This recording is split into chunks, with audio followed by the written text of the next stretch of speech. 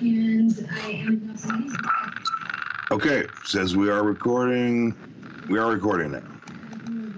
All right, so Billy, what's on your mind? All right. Well, first of all, we'll do a little introduction to the show. We are. My name's Billy. This is Tim, my friend. I think we're gonna dispense with last names for most of the time we're on the show here, and we're gonna. What I want to do is introduce Mayberry to you a little bit here.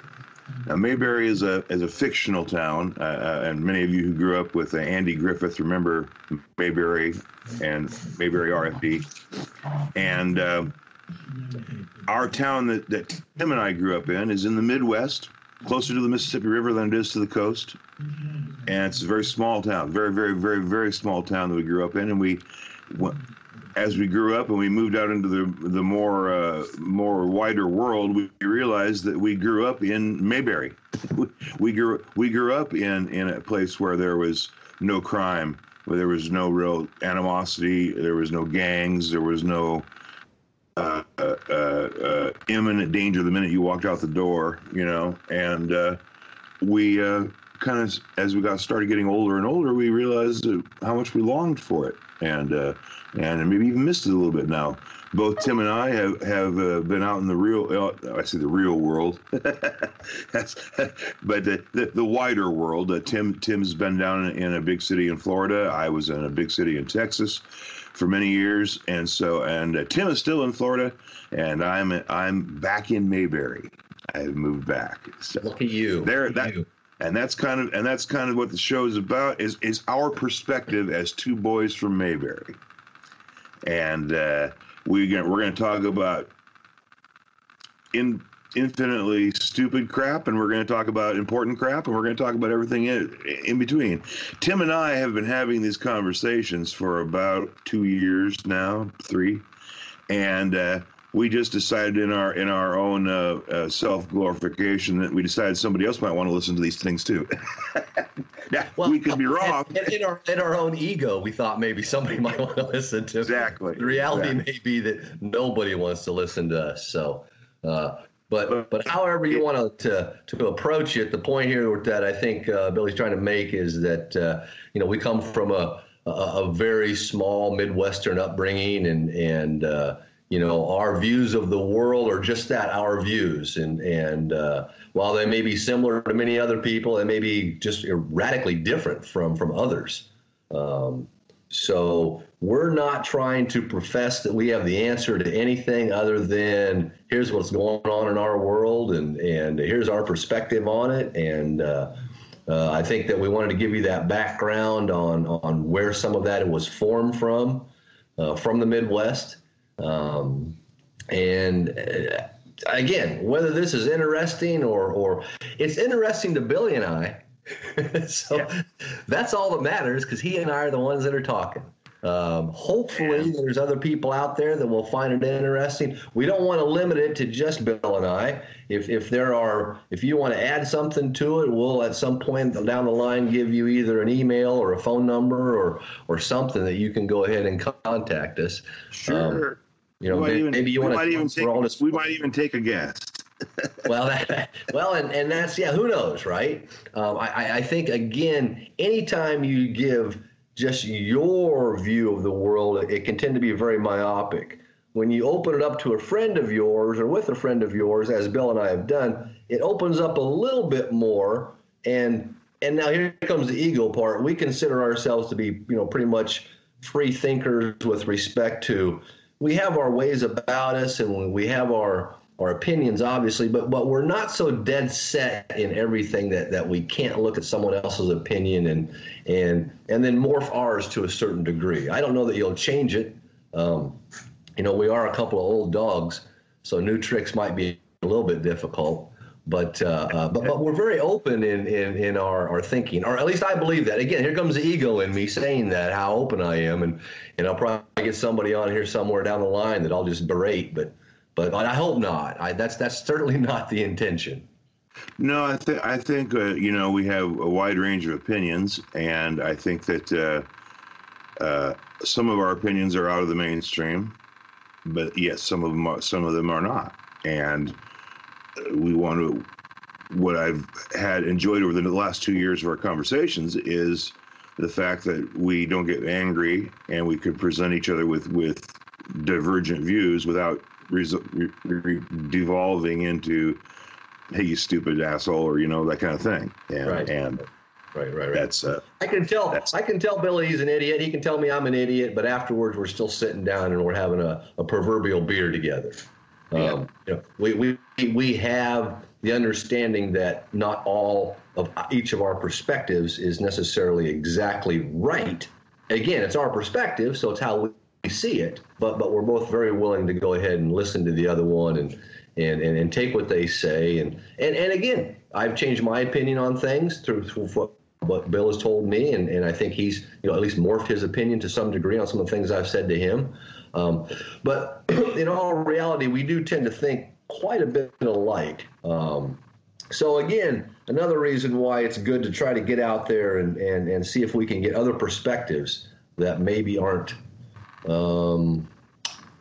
ours. So it's the world is a very diverse place, and with all the stuff that goes on and all the different happenings throughout the course of a given day and a given week, given month, given year, you tend to, or at least I tend to, kind of try to live at that time and respond and react in what I consider to be an intelligent way. But by no means am I the smartest guy in the world.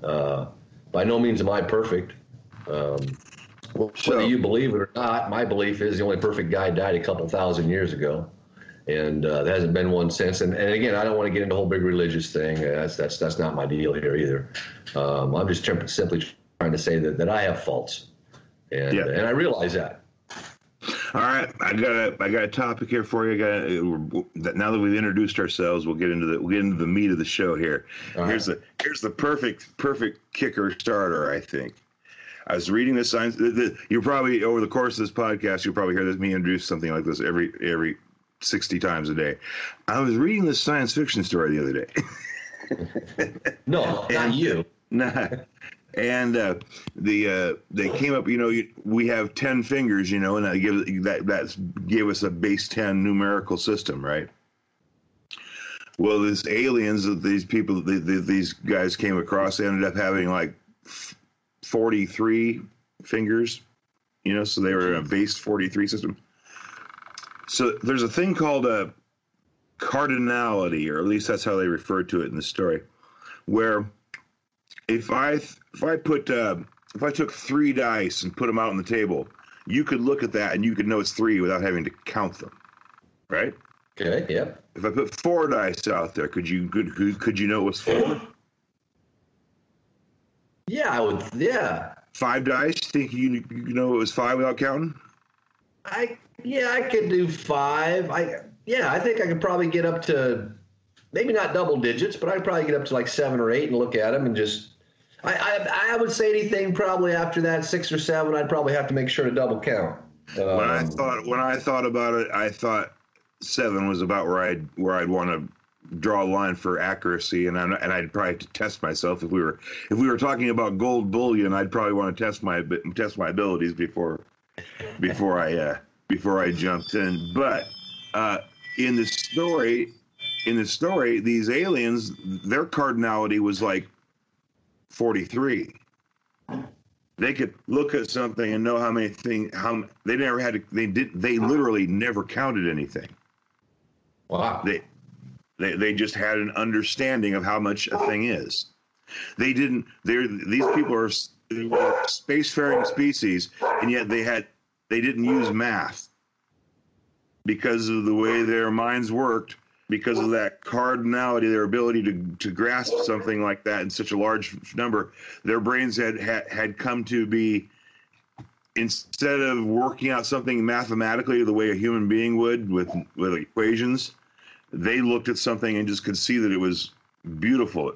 It's clearly that works, and they would be right. They're kind of like when you're crossing a street and you see a car coming, your brain is doing a complicated physics problem, but you don't do the math. Right. Okay. Right. Well, extend that to really detailed scientific equations and things, and they were just able to grasp it, just to be able to know. I thought it was an interesting idea. Well, I tend to, a lot of the world depends on your perspective. Right. Oh, hold on just one second. I got a dog doing something. Hold on. Hey. Always got to take care of the animals. You know how it is, man. So I thought that cardinality was a pretty cool concept. Yeah, it looks like we got a cat out in the backyard, and I got two dogs that want to get outside and go chase it, and that just ain't going to happen right now. So, yeah, no, I think your take of the world is depending on your experiences, at least from my perspective, right? And whether those experiences are what people have told you, whether they were physical actions, whether there was something in a movie that you saw, whatever, all the different nuances that introduce you into something that you either have not experienced or maybe experienced before. The point I'm trying to get to is that if you had 43 fingers, then your perspective would be a hell of a lot different than I have with just 10. Mm-hmm. Picking my nose would be different. Eating would be different. Christ, putting on a glove would be different. Right? Do they have gloves? Huh? Well, and there you go. There you go. Is that even, are all these fingers the same exact size, or are they like mine where, where's my camera out here? It is, where the pinky is smaller than the middle finger and the camera doesn't matter, Tim. We're gonna be an audio podcast, so. Oh, we're gonna be an audio podcast. Oh, okay. So they don't have to look at our old man mugs all day long. So. Well, I was gonna say that's probably a really good thing because many years ago when I was much better looking than I am now. Well, I don't know that I ever was good looking, but I was better than I am now. I was told I had a voice or I had a face for radio. Yeah. So I guess it's good that that's what we're doing. Yeah, so that is an old radio joke, but still. Yeah, I know. I'm an old guy, so there you go. Right? It's still appropriate. That's the other thing. You people are probably going to get a lot of dad jokes on this podcast because Bill and I both are dads, and we're old. You just ask our kids. We're old. So anyway, so I was watching Tim Pool.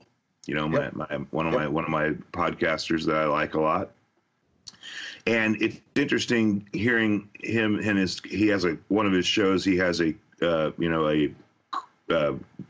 guest host and an engineer who also speaks, but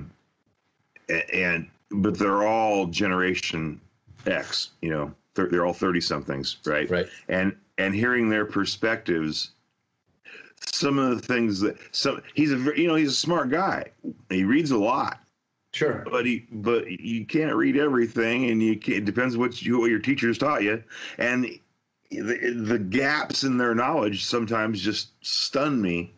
The things they don't know, and yet they're still very insightful and very, very up on current events. But you go into historical knowledge, and they are just gaping holes in their knowledge. And I find that interesting, Well, yeah, I'm a firm believer that if you don't understand and you don't know history, you will repeat it. And there's some famous saying from some famous guy that I just paraphrased. I realize that. But the point being there is that if you don't know where you came from, in a lot of instances, you don't really have an idea on where you're going. And you may think you do, but the ability to get there, if you understand your history, can, at least in many cases, be much easier than if you ignore your history. Yeah. And this guy, Tim's pretty good, usually good at spewing facts and knowing when he usually knows his gaps in his knowledge, and openly admits them, which right. I find refreshing in a broadcaster. But every once in a while, he lets himself slip and just says something that is just, dude, no. I was alive during Nixon. That what you're describing is not the way it was, or something. Right. Whatever it was. I don't remember the specific instance, but Right. Other than that, I would recommend him to our listeners. Tim Pool, the Timcast. It's on all your great podcasting venues. Yeah, I think that there are a lot of podcasts out there that have some very intelligent people, and I think it would behoove many of us to listen to some of those people and even seek out some of those ones that maybe we don't agree with. Well, that's what I think. I've talked through this. That's what's wrong with this country. Is we've got too many one-sided perspectives. Too many people living in an echo chamber, not listening to other people, and there's a whole group of people who think that somebody expressing an opinion you don't like is violence. No, it's not violence. Yeah. It's a conversation. It's called free speech. Maybe you heard of it. Right. Well, and I think that's part of the problem that we have is that our culture has turned into, if you don't believe what I believe, then you're evil and you must die. And I've actually seen that paraphrased out there many times in the proverbial tabloids. I realize there's not many newspapers anymore, even many magazines. Most everybody gets their news feed online anymore or through their phone. But my point here is simply that in any situation, I think you need to understand the facts behind the situation before you all of a sudden just go ahead and then start voicing opinions. Classic example. There was a lady in, I don't even mention the town. There was a lady in a local metropolitan area who had her 8-year-old daughter in the back seat of the car.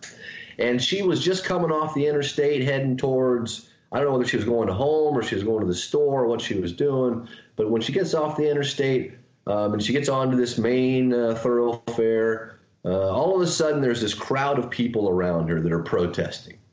And they're protesting the Black Lives Matter, which, again, I think is fine. You should be allowed to protest as long as you don't start getting violent, which is, again, what happened here.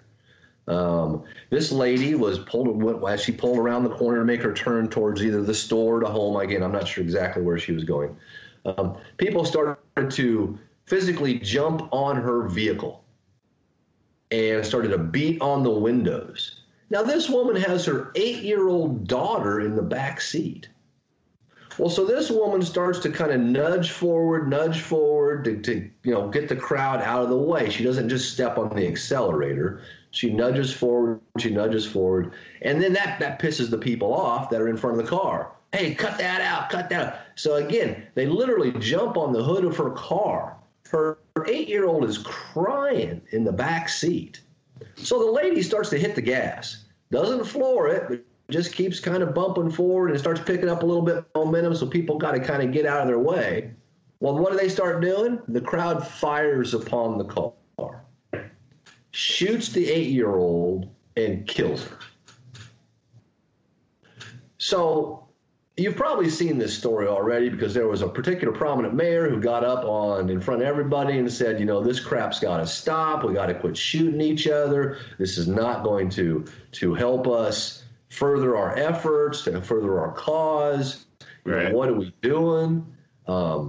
So in some people's minds, if that mayor would have done that kind of stuff 2 or 3 weeks ago, then maybe this little girl wouldn't have been dead. Again, I don't know. I wouldn't want to be in her position, the mayor's position. It's a tough call to make. I don't think you can do this on a national level. I think you've got to do it on a local level. So you've got to have the governors and the mayors and those kinds of people involved. Scott Adams, another podcaster I admire. Right. He says basically, don't put me on jury for that person because I will vote innocent every time. Right. He goes, and if I'm in a car, you can be guaranteed if I get surrounded by a mob and start beating on my car that I am going to accelerate. Yep. Guaranteed. Yeah. And I, in this day and age, when people are getting pulled from their cars, little girls are getting shot.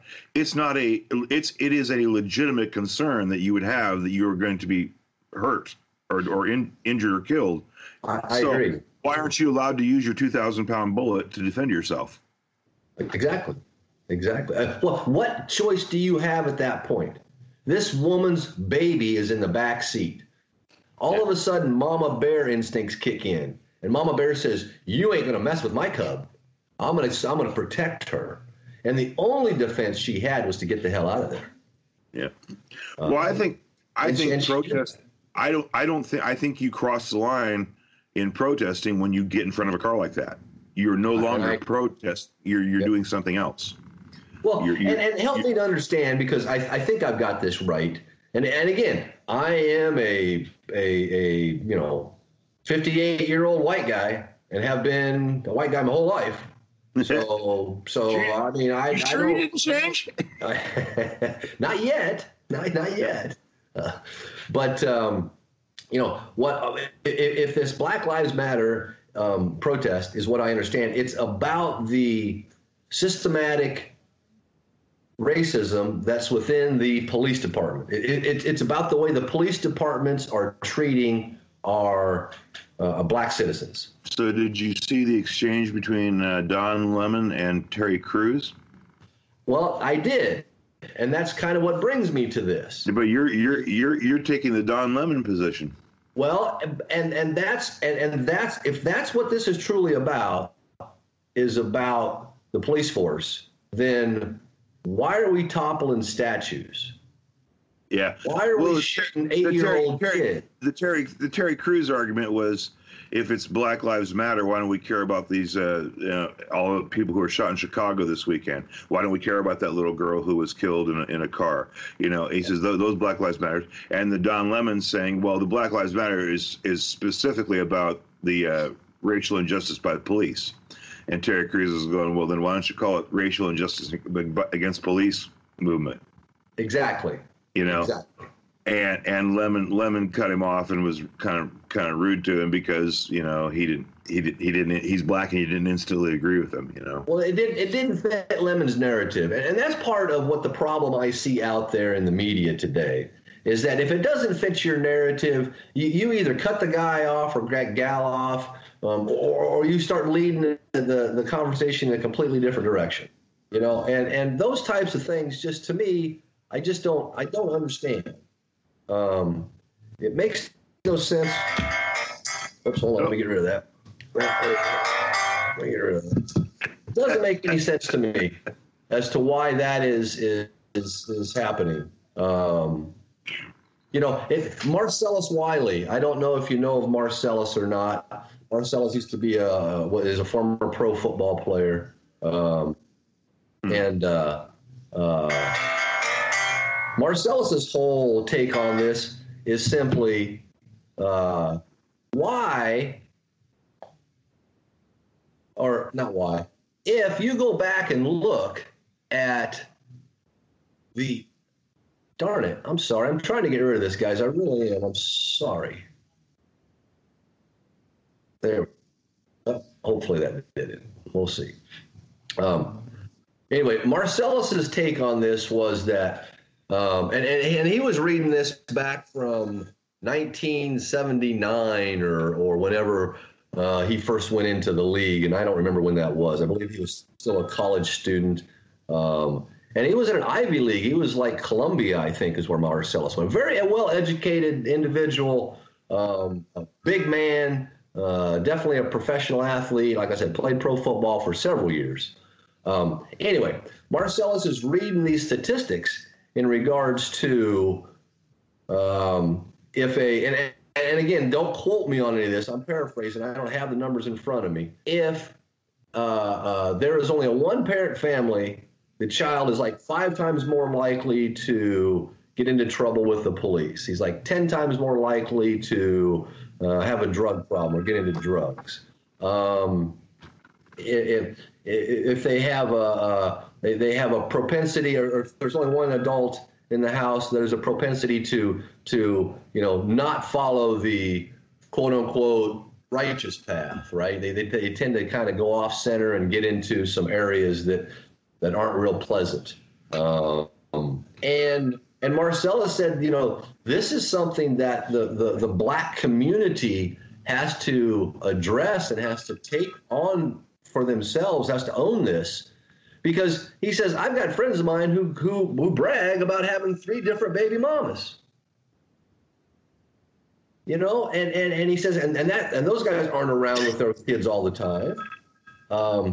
So, you know, the family structure, and I don't want to lay this all on black, to say that black people are the only ones that have single family. Don't get me wrong. I'm not saying that at all. I'm just trying to, again, paraphrase Marcellus and say that, you know, in his particular case, he grew up with 2 parents. So he said he was very lucky. He you know, again, went to Columbia, went to a, you know, Ivy League university, graduated, a very intelligent man, played professional ball, all that kind of stuff. So it certainly can be done, and no matter who you are, no matter what color you are. But I really think that the family structure is something that we've got to look at very seriously moving forward, with regards to making sure our kids have that ability to have as much opportunity of the 2-parent scenario as possible.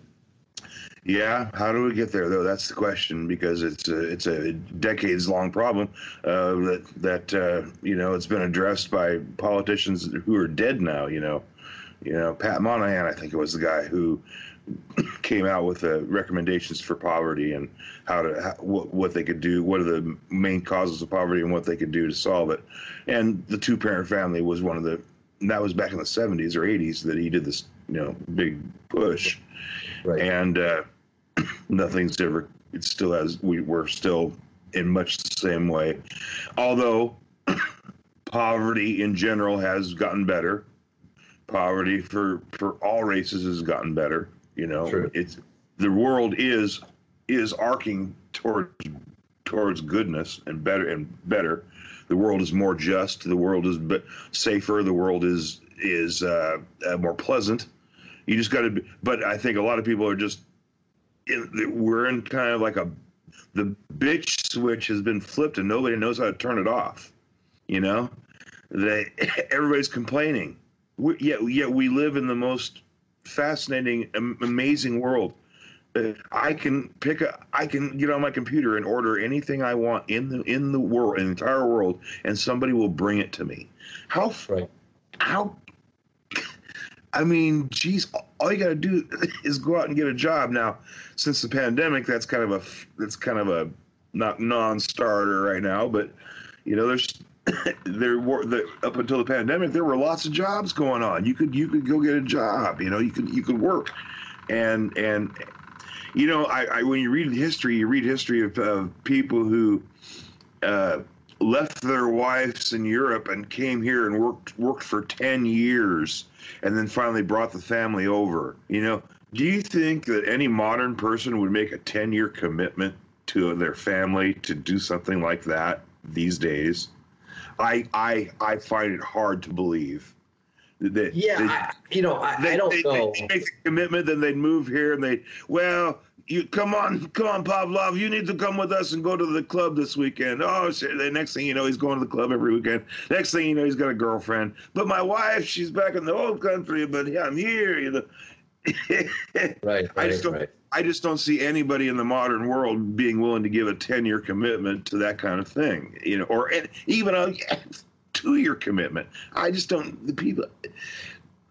The world has changed. The world moves faster than it used to. That's for sure. Yep. No, I agree with you, and that may be even part of the problem, right? Is that no longer people are in it for the long haul.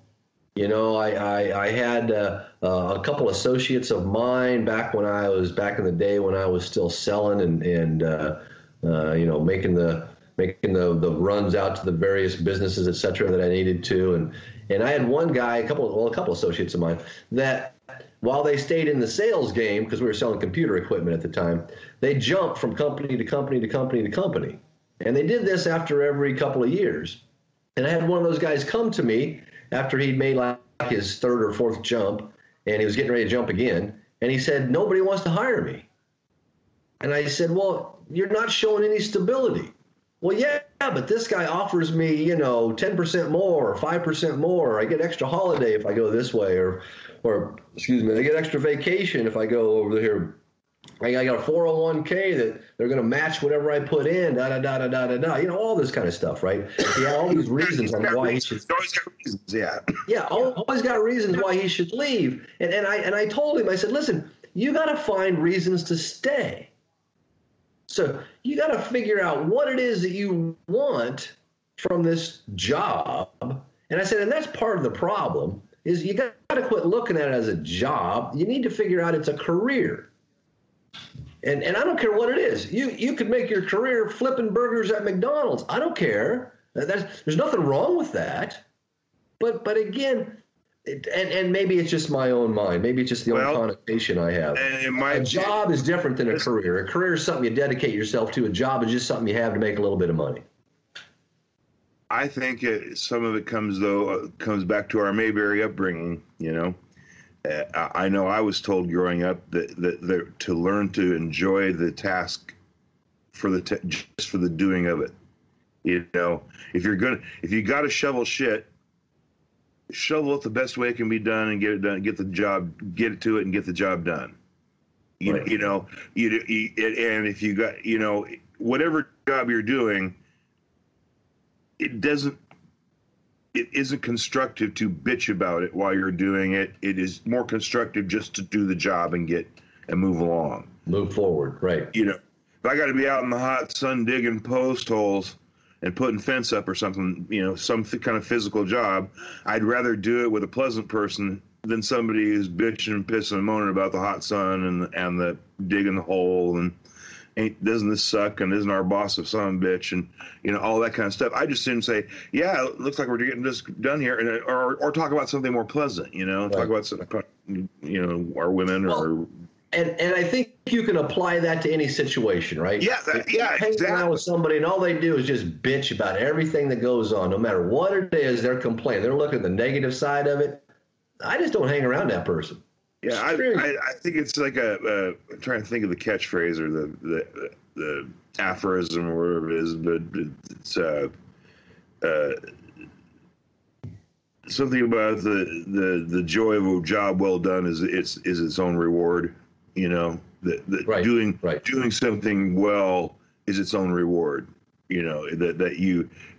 I want to do it the best I can do it just to please me. Well, it's the story about the carpenter, right? The old carpenter, and he's working for the boss, and the carpenter's getting ready to retire. He's done. It's his career's over with. He's had enough. And boss says, "Listen, I got one more house for you I need to have you build, just one." And the carpenter's like, I really just want to retire and move down to Florida and go fishing or whatever the hell he wants to do, right?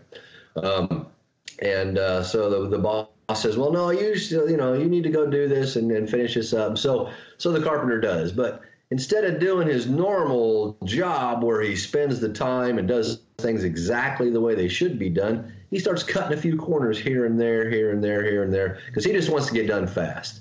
It's nothing that's going to compromise the structure necessarily, but it's just things that typically he wouldn't have done in the past.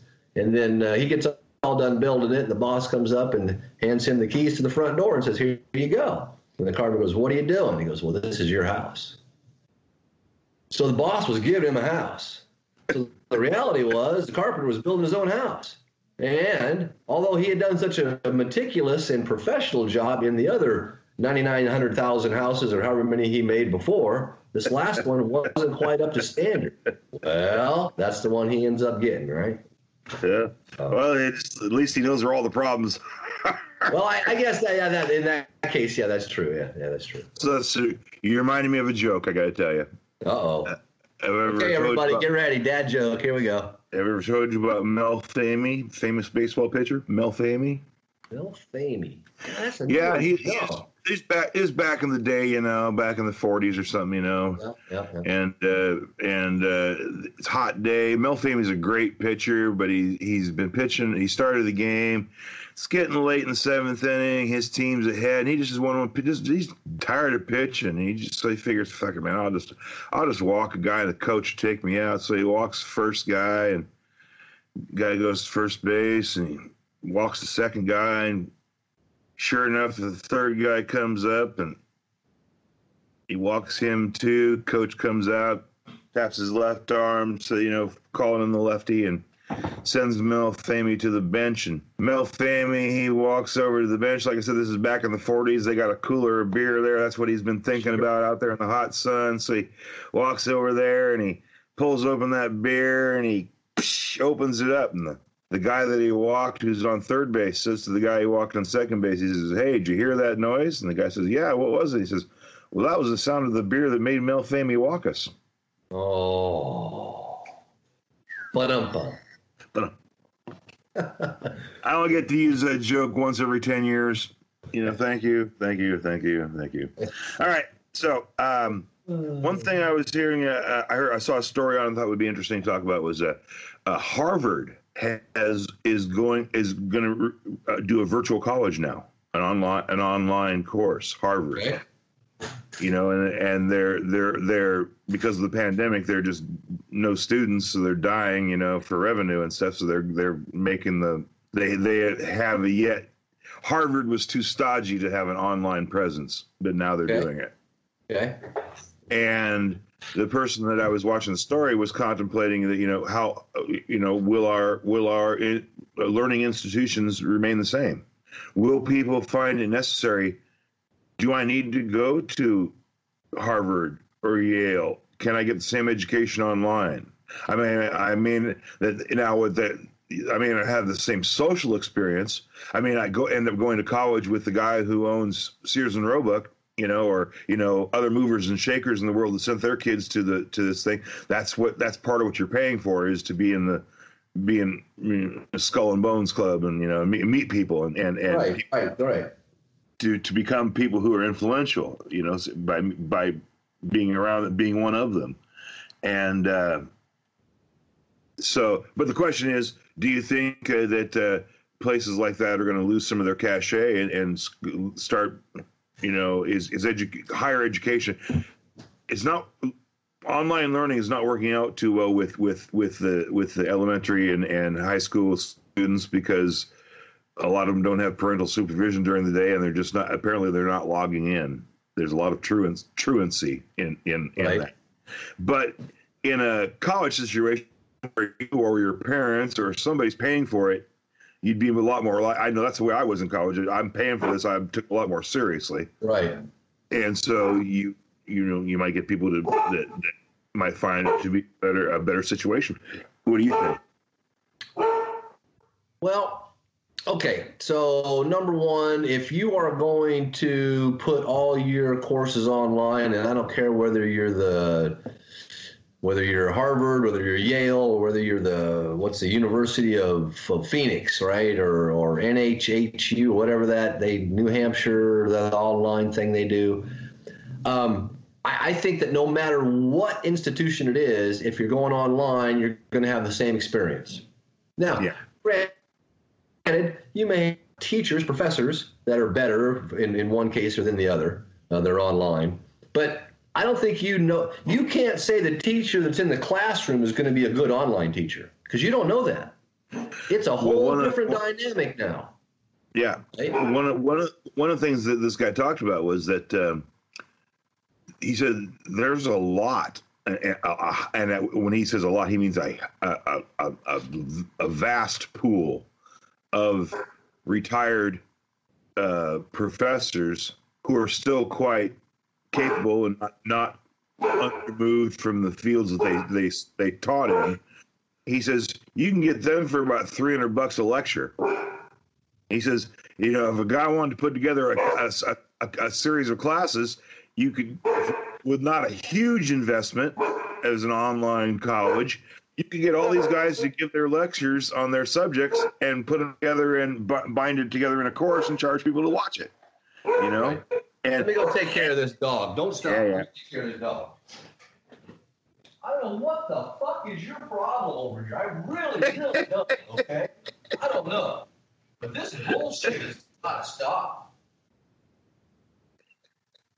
Come on. Sometimes you gotta speak to them animals in the way they understand, So anyway, the virtual college thing, I think it's I think it's I took University of Phoenix courses back in the day, and I really enjoyed them, and I'm sure they've gotten a lot. Online learning has probably gotten a lot better than it was then, and I know I often refer to YouTube University, because you can learn so much on YouTube now, and for free. You just look up, what was the thing I did? I never thought I could replace a computer part. I'm pretty good. We were working on software on the outside, but getting inside and unscrewing things, I would never consider doing that. And yet, I watched a YouTube video on how to replace put in a new card, a sound card or whatever it was, and it wasn't that hard. I just needed to be shown exactly what to do, so I wasn't scared, and got that baby done. It's just, there's a cat out in the backyard. And so, of course, as soon as the dogs go out there, the cat jumps over the fence. So now it sits in the corner of the fence. So now the dogs just have to bark at it. The cat's just messing with them dogs. It is. And what the heck, right? So I let them go out there and bark and meow at each other all they want. I don't give a crap. Go. That's a good thing about having a backyard. It's fenced in. There you go. And you know what they say? Good fences make good neighbors. There you go. That was what my wife said when we moved. When I took her here, I brought her here from the big city to the small town. It was one of the first things she says. Where's all the fence? There's no fences. There's no fences between the yards. And I said, well, there are a few, but no. It just. She just couldn't. She'd never been around people that didn't have in the big cities. If you've never been to a big city or lived in one, right? Most houses have fences because you don't know who you're going to be living next to, or who you're going to be living to next. You may get along with a person now, but the next person might be different. So yeah, and I don't know. Tim and I have talked a lot about the differences of the big city life and the small town life, and it's. Well, I can remember bringing back one of my buddies back when I first moved down to Florida, and this is, oh good Lord, 40 years ago, somewhere. Not quite somewhere in there. Anyway, we of course at that age when you're 20 something, we didn't fly, we're driving, so we're driving and it's a 20-hour trip or 19-hour trip. We were over in Tampa at the time, I believe, is when we lived. It was like 19 hours or something. Anyway, so, you don't stop. I mean, there was 4 of us, so you just drive straight through, and you're that age, and you're young and dumb, full of fun. You can do anything, right? And we did. And so anyway, we get to Iowa, and it was daylight out. I remember that much. And one of the guys, his name was Bob, he's sitting in the back seat. And he wasn't from Iowa. He was from big city. And he says to us, why do you have all those dog shades out in the fields for? Or why do you have all dog houses? Why do you have all those dog houses out in the fields? And, of course, the 3 of us who were from Iowa that were with him all started laughing at him, thinking it was funny, because they were pig shades. So to us, it was pig shades. Who the hell, they're not dog houses, you dumb shit, right? But I've always remembered that because, you don't know what you don't know. So if you'd never seen a pig shade before and all of a sudden you just saw one sitting, and not one, you see a bunch of them back in that day. They didn't have as many confinements back in that day as they do today. Right. But you would see these pig shades out there and you wouldn't think a thing about it. As opposed to this guy, he had no clue. So I've always tried to remember that you don't know what you don't know. I had a buddy of mine one time that I was out with my car. I'm washing my car, and we were actually sharing an apartment at the time, again, over in Tampa. And washed my car and brought out a chamois and chamoised it down, so it's nice and clean and no drip lines, and it just looks beautiful. And he comes up to me and grabs the chamois out of my hand and goes, man, that's the coolest towel I've ever seen. Where the hell did you get that? And I'm wanting to laugh at him, saying, you stupid shit, it's a chamois. Basically, it's an animal skin is what they've done, taking all the fur off of it. Now it's the leather part of it, and that soaks up the water. But he didn't know. So rather than play the, hey, you dumb son of a bitch, I was like, well, yeah, here's what it is. It's a chamois, and here's what it does. Here's how it works. I think that today, in a lot of cases, people just don't know what they don't know. In other words, and Tim, the thing is, people, I think, are less and less willing to give advice to strangers and pass on knowledge the way they used to because of the hostile environment of the way life is right now. You know what I mean? I'm not going to get involved. I'm not going to tell this guy that because he's going to say, shut up, old man, or, whatever like that. Whereas when you and I grew up, there were no end to the number of older people who told us how to behave and how to live and what we should and shouldn't be doing. You know, when Max told you to knock it off. Right. One of our teachers that we grew up. When this guy, I never saw him assault anybody. Well, no, I take that back. I did see him, but yeah. You never had any doubt that Max would, if you trifled with him, he would physically intercede, and it was that was the times that we grew up in. The teachers could do that, Right. And cool. I went out and watched a little baseball team the other day, and over next door, and young kids. I had to ask my dad when I got home. I said, "Dad, were we that bad? Were we that bad?" Because these kids were terrible. Right. He goes, "Yeah, a lot of you, most of you were." Yeah. He said, as the older teams got, some of the lesser players weeded out, and you got closer to high school age, you got better, a little bit better teams, but still. And then the couple of nights later, I was almost motivated to go tell the coach how impressed I was, because this guy's kids heads were in the game. They knew the situation. There was nobody sitting down out in center field. There was nobody picking their nose or looking at the dirt by the base. They were in the game. They knew they were in it. And I thought, God, that's good coaching. Yep. Whatever happened there didn't happen with the other guy. Who knows what that.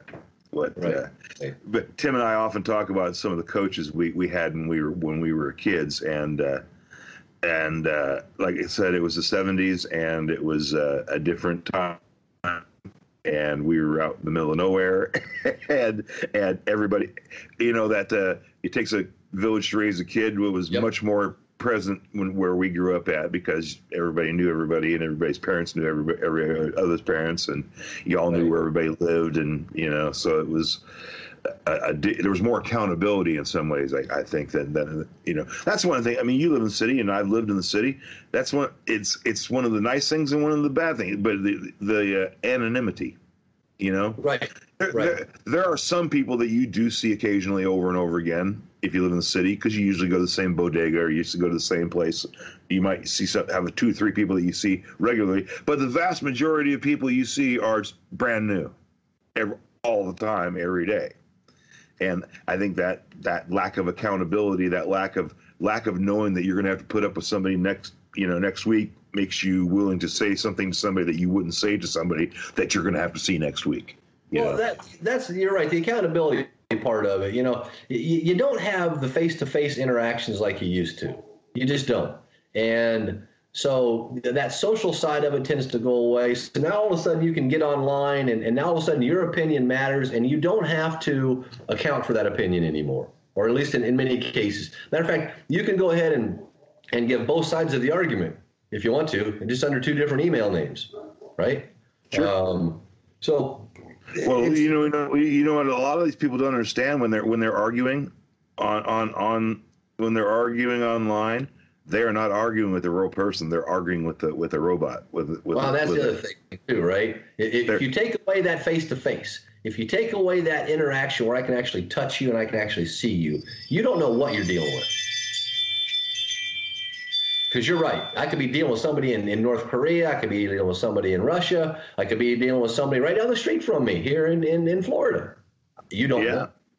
And, I think a lot of people don't take that. I know a lot of people don't take that into account. I have a lot of liberal friends who who hate President Trump, and they post memes all the time, political memes and things. And my rule of thumb is with memes is if I think of something pithy to say and I write it down myself and put a picture on it, I consider it to be legitimate. If I see something that I like and it resonates with me, I only rarely pass it on. Certainly not something that is a strong political statement, because all I'm doing is passing on somebody else's ideas. You know what I mean? Even if I agree with that opinion, I don't know who wrote it. I don't know what their motivation is. I don't know who paid for them to do that. Right. So I think memes are much more legitimate if you wrote it yourself and you really feel that way, and death to America or whatever, and you actually feel that way and you wrote it yourself, then put it out there. But if you saw something and you got to go, or you get it. Well, let the dogs in. So hold on. All right. Yeah, so here I am just trying to solve the world's problems. Jeez, man. Get no help whatsoever. One of these days I'll get it right.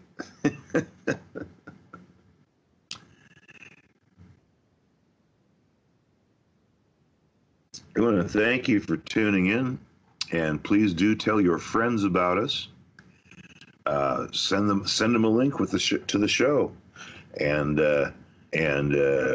hit the notification bell and all that kind of stuff, so that you can know when the show is coming on next. We're gonna be available on a number of podcasting platforms, most of them, I think, and if you search for us. So please help us out, and we hope you'll enjoy the show today. And the next time we do, we'll probably do about one a week, and that's about the rated times that Tim and I talk together. And it's a beautiful muggy day up here. I don't even want to talk about humidity to a person who lives in Florida. So, speaking of a person who lives just as I went to get him, Diane came home. She had been out this morning. She had gone to they had a breakfast for the teachers at school. Diane is my wife, everybody, and she is a teacher. And so they're trying to figure out what's going on here with regards to August. As you may have read or seen somewhere, Florida, the education secretary has mandated that the kids need to start this fall. So now they're trying to decide whether it's going to be August or September when they're going to start. Are they going to do 5 full days of everybody there all 5 days? Or are you going to do like 2 days there, some people, 2 days other people, 1 day kind of a floater day? They haven't figured it out yet. That's what I'm trying to say. All right, Tim, we only got a few minutes here left before we're going to about an hour. So I'm going to do a little fast and furious here. Not fast and furious, but some quick answers here. Okay, all right, go ahead. What do you think about the exodus of the cities? I heard something approaching 500,000 people have left New York City.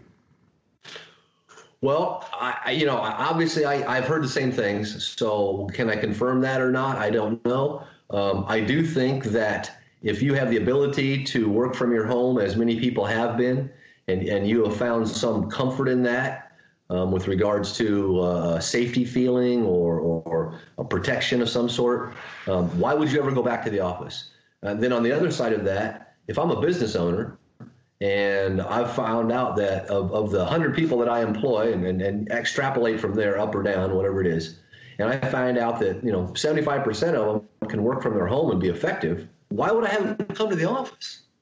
Why would I? Why I wouldn't even have to. I could own a smaller building. You wouldn't have. I don't have to house the employees for 8 hours a day. I don't have to pay for that electricity. I don't have to pay for that that the actual building itself. I don't have to worry about any kind of property taxes, any kind of liabilities. The insurance, the liabilities that go with that, all that stuff goes away, or at least gets minimized greatly. I think the ball is rolling downhill, or the snowball is rolling downhill, and it's going to gain steam. Really, I really do.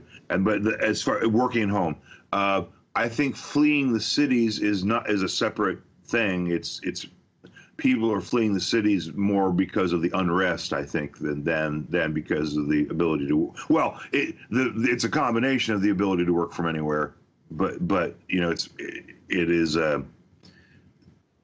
problem is the people who are leaving the cities are the people who have money. They have the upward mobility to leave a city, to pack up their shit, go somewhere else.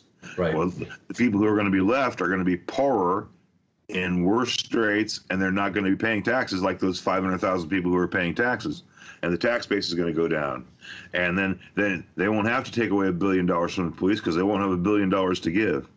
Well, and they won't need $1 billion anymore because, again, like you said, I got a big question, and I can't believe no reporter has asked. They took $1 billion from the New York City Police Department. $1 billion. That's a lot of goddamn money. Yeah. What I have a hard time believing with that big a pile of money that somebody's beak isn't getting dipped in it. Okay, so where did that $1 billion go? Where is that reallocated to? Who has control of that $1 billion? That seems like that would be a pretty important person who has the purse strings of that $1 billion. Does it just go back into the coffers of the city? Does it pay off loans that the city has taken? What do they do with it? Or do they just hold it in reserve for when they do need? They come to their senses and they realize they do need police. That would be the smart thing to do. And just go ahead, and I don't care what your number is. In the case of New York, it's $1 billion. All right.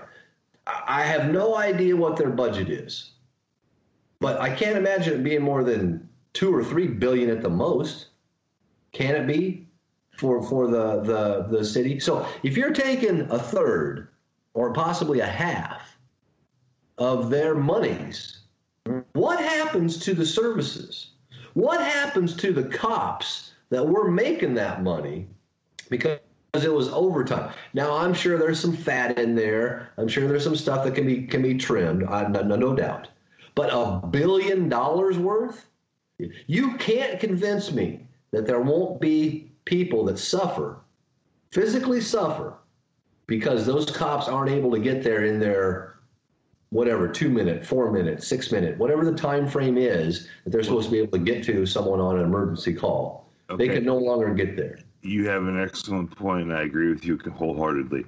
You are way off on the number, though. Well, I don't know. Would you say 2 or 3 billion? Yeah. 86 billion. For New York? New York City's annual budget is 86 billion. 86 billion. Wow. Okay. So now you're only taking not even 2%. It's 1.5%, not even 1.5%, 1.25% of the budget. So, okay, in my mind, that seems like a pittance. I mean, I know it's $1 billion.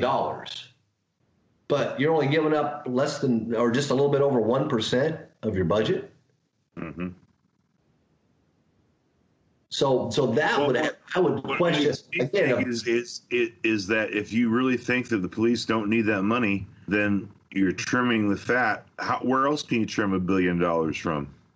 What other services could use a little trim? And the question that what I would have is why haven't you trimmed that $1 billion before then? Yeah. If you can just come out of nowhere, out of left field proverbially, and say, here, take $1 billion, that's fine. Then why didn't you do that before? Yeah. It's wow. I didn't realize it was that much. That is a lot of money for okay. Do you think the trend for people leaving the city and moving to a small town is going to continue? I do, yes. I do. Why? A diaspora. I think it's going to be a lot of people, a lot of places. why would you live in that kind of environment if you didn't have to? And I believe that the reason most people live in that kind of environment is because they have to for their job. Or at least they think that. They think they have to, yeah. Right. Oh, I wrote something the other day that tied in earlier with what something you said earlier, and also ties in what you just said. I'm going to see if I can get right my own writing. If you only do what you think you're good at, that may be the only good thing you ever do. Ooh, I like that. Yeah. You don't know, you know, if you never try anything new, you never know, you might not know that you're good. You may be the best baseball pitcher that ever lived, but if you never went out and threw a ball, you don't know. Well, it gets back to the old thing that I used to tell my kids, you know, when I'd ask them to try something new, like a new food, and I'd ask them, I said, well, you know, what is your favorite food? And of course, you know, I'd get pizza or chicken nuggets or fried chicken or hamburgers or whatever their favorite food was, right? Yeah. And say, how do you know that's your favorite? Well, I've tasted, I've eaten it, I've tried it. Well, so then how do you know that this, whatever this thing is I've got in front of you, is not your favorite if you've never tried it? I'm not saying you got to sit here and eat this for the rest of your life. I'm just saying take a couple bites, right? So along the lines of what you were saying, if people are unwilling to try things that are new, which tends to be uncomfortable, you know, neither you or I would have ever played sports if we hadn't tried, right? If we had, and maybe that just is a follow-on to, you know, going out into the proverbial playground and playing tag and playing dodgeball and playing kill the man with the ball and you know, those kind of things that we used to do anyway. Maybe that's just a follow-on. The sports were just a follow-on to that. But my point is simply, if we'd never tried dodgeball, if we never tried to play tag, if we'd never tried to play tetherball, I remember when I was a kid growing up in grade school, there was, you know, tetherball. If you won, you got to stand there and keep playing the next guy that came up, right? You were done. Tetherball. For our worldwide audiences, I don't know if tetherball is a universal thing, but basically it's a tall pole, 10-foot tall pole, probably 7, 8 tall, doesn't matter how tall, and it has a rope with a ball attached to it, something akin to a soccer ball, and then the point is you stand and you're trying to wind the ball around the pole one way, and your opponent is trying to wind the ball around the other way, and the rules after that can be variable. You know, I seem to remember there was one version where you could throw one punch a game or something. Yeah.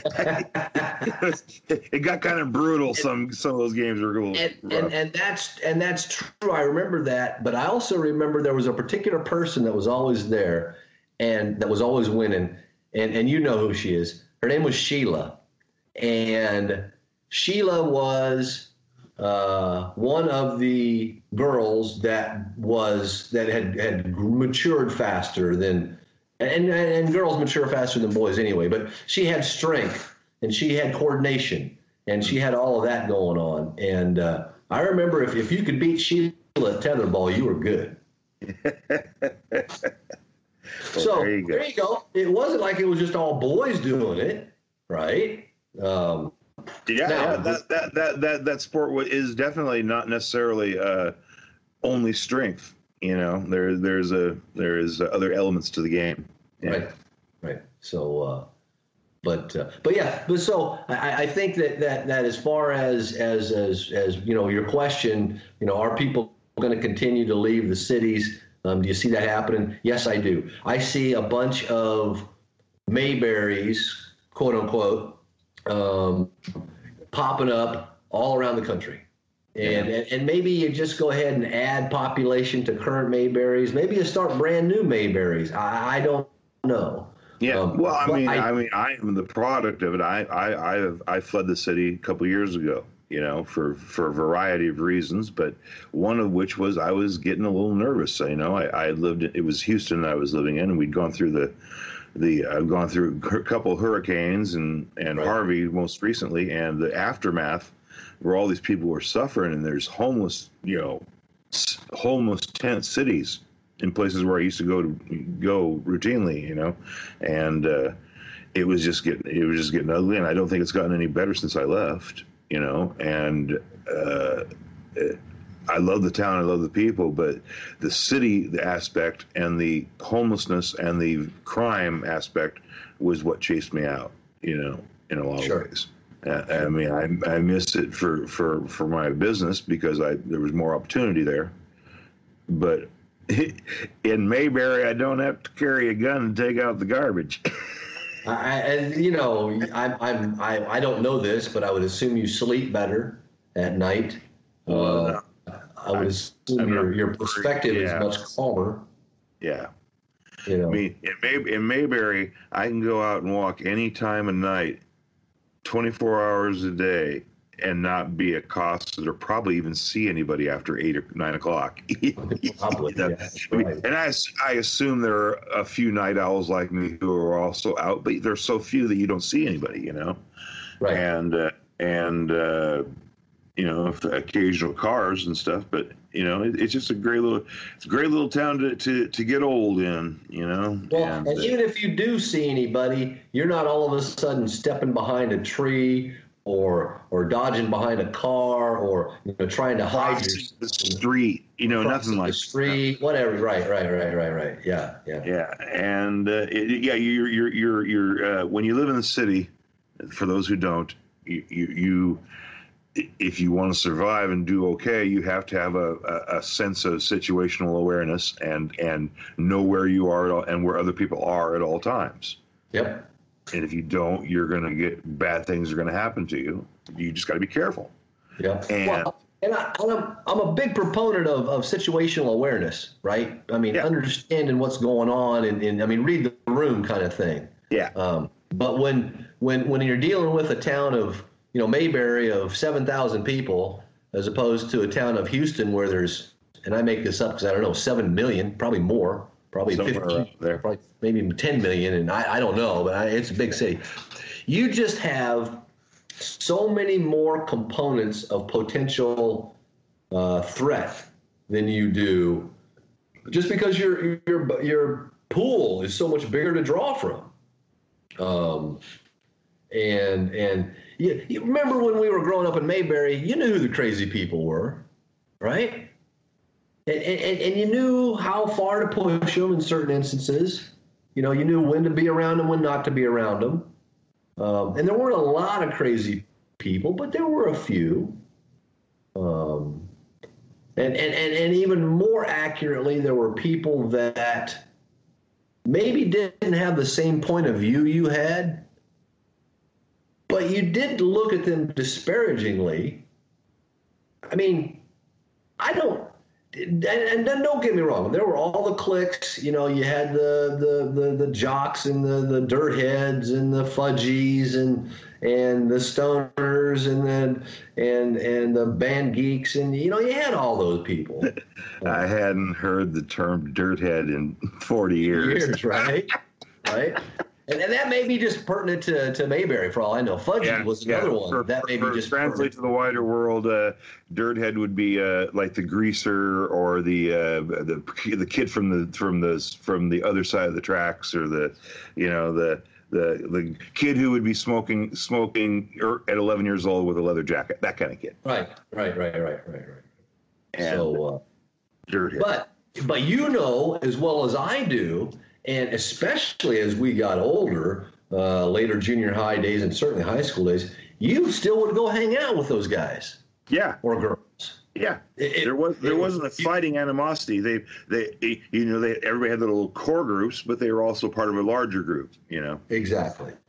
And if you saw something that was going on and that was not within your core group that you knew was wrong, you did not hesitate to go over there and stop it. Whatever it was. And nobody thought any less of you or any more of you. That's just the way it was. We kind of self-policed ourselves. You never had anybody, I never remember seeing a gun pulled out in a fight. And there were guns in people's pickup trucks when they drive to school. And there was a rack in the back of the pickup and the cab that had a shotgun on it. And it may have been loaded. If it wasn't, there was a box of shells under the seat. But you never had anybody bring a gun to a fight. I don't even remember seeing a knife at a fight. Yeah. It was fist. It was strictly fist. And once somebody started getting the crap beat out of them, the fight would get stopped. Nowadays, you have people that are fucking dying in the middle of the goddamn street, and you've got 10 different people taking video of it, not doing a thing about it. There you go. Just wanting to get it out there so they can post it so they can get more likes or whatever the reason. Now, it's just so fucking beyond me. It drives me crazy. It is conceivable that it could have gotten you killed, but with the George Floyd thing, I was sitting there watching, and I found it hard to believe that a citizen didn't assault that officer and knock him off that guy. Right. Think of what a hero whoever had done that would be if they had, changed that situation. I don't know, but of course they would go to jail for 10 years for assaulting a police officer or something. But so that police officer needed to be he needed to be intervened. Let's put it that way. Yeah. Well, and we were raised to listen to people of authority. There were teachers, the cops, the firemen, the elected officials. Hell, even if they were just older than you, you respect your elders, kind of thing, right? Mm-hmm. And I do believe that can only go so far. I think that nobody should have ultimate power because there's I don't know of anybody that can handle ultimate power as far as a human being goes. So you know what though, Tim? Now that I got some gray hairs on my head, I'm getting a little more respect and niceties from young men. Even young men will open the door for me. I do find that in places. Excuse me, sir. I'm getting that now. I never used to get that. Yeah, no. And there is some respect that goes out there. I guess. And that's the funny part about it. And funny not being ha-ha, but funny being odd, is that I see people out there on a day-to-day basis that are doing good, nice things directly for me. People opening doors for me, like you say, saying, yes, sir, no, sir, may I help you? And okay, maybe it's because I'm older and I think I don't know what the fuck I'm doing, but it doesn't matter. It doesn't matter what the reason is. The reason is they're doing it. And so when I see this stuff on TV of these protests and these pulling down statues and this graffiti going everywhere and people getting shot, this whole chap thing that went on in Seattle, which I think is just a fucking bullshit. I can't even believe that even happened. When I see all that kind of stuff, it's hard for me to relate to that because that's not my day. That's not what happens to me. Now, again, am I a privileged white guy? And that's why it doesn't happen to me? I hope not. I hope that's not the reason. I hope it's because I'm just a fair-minded individual who treats people the way that I would like to be treated. I hope that's the reason.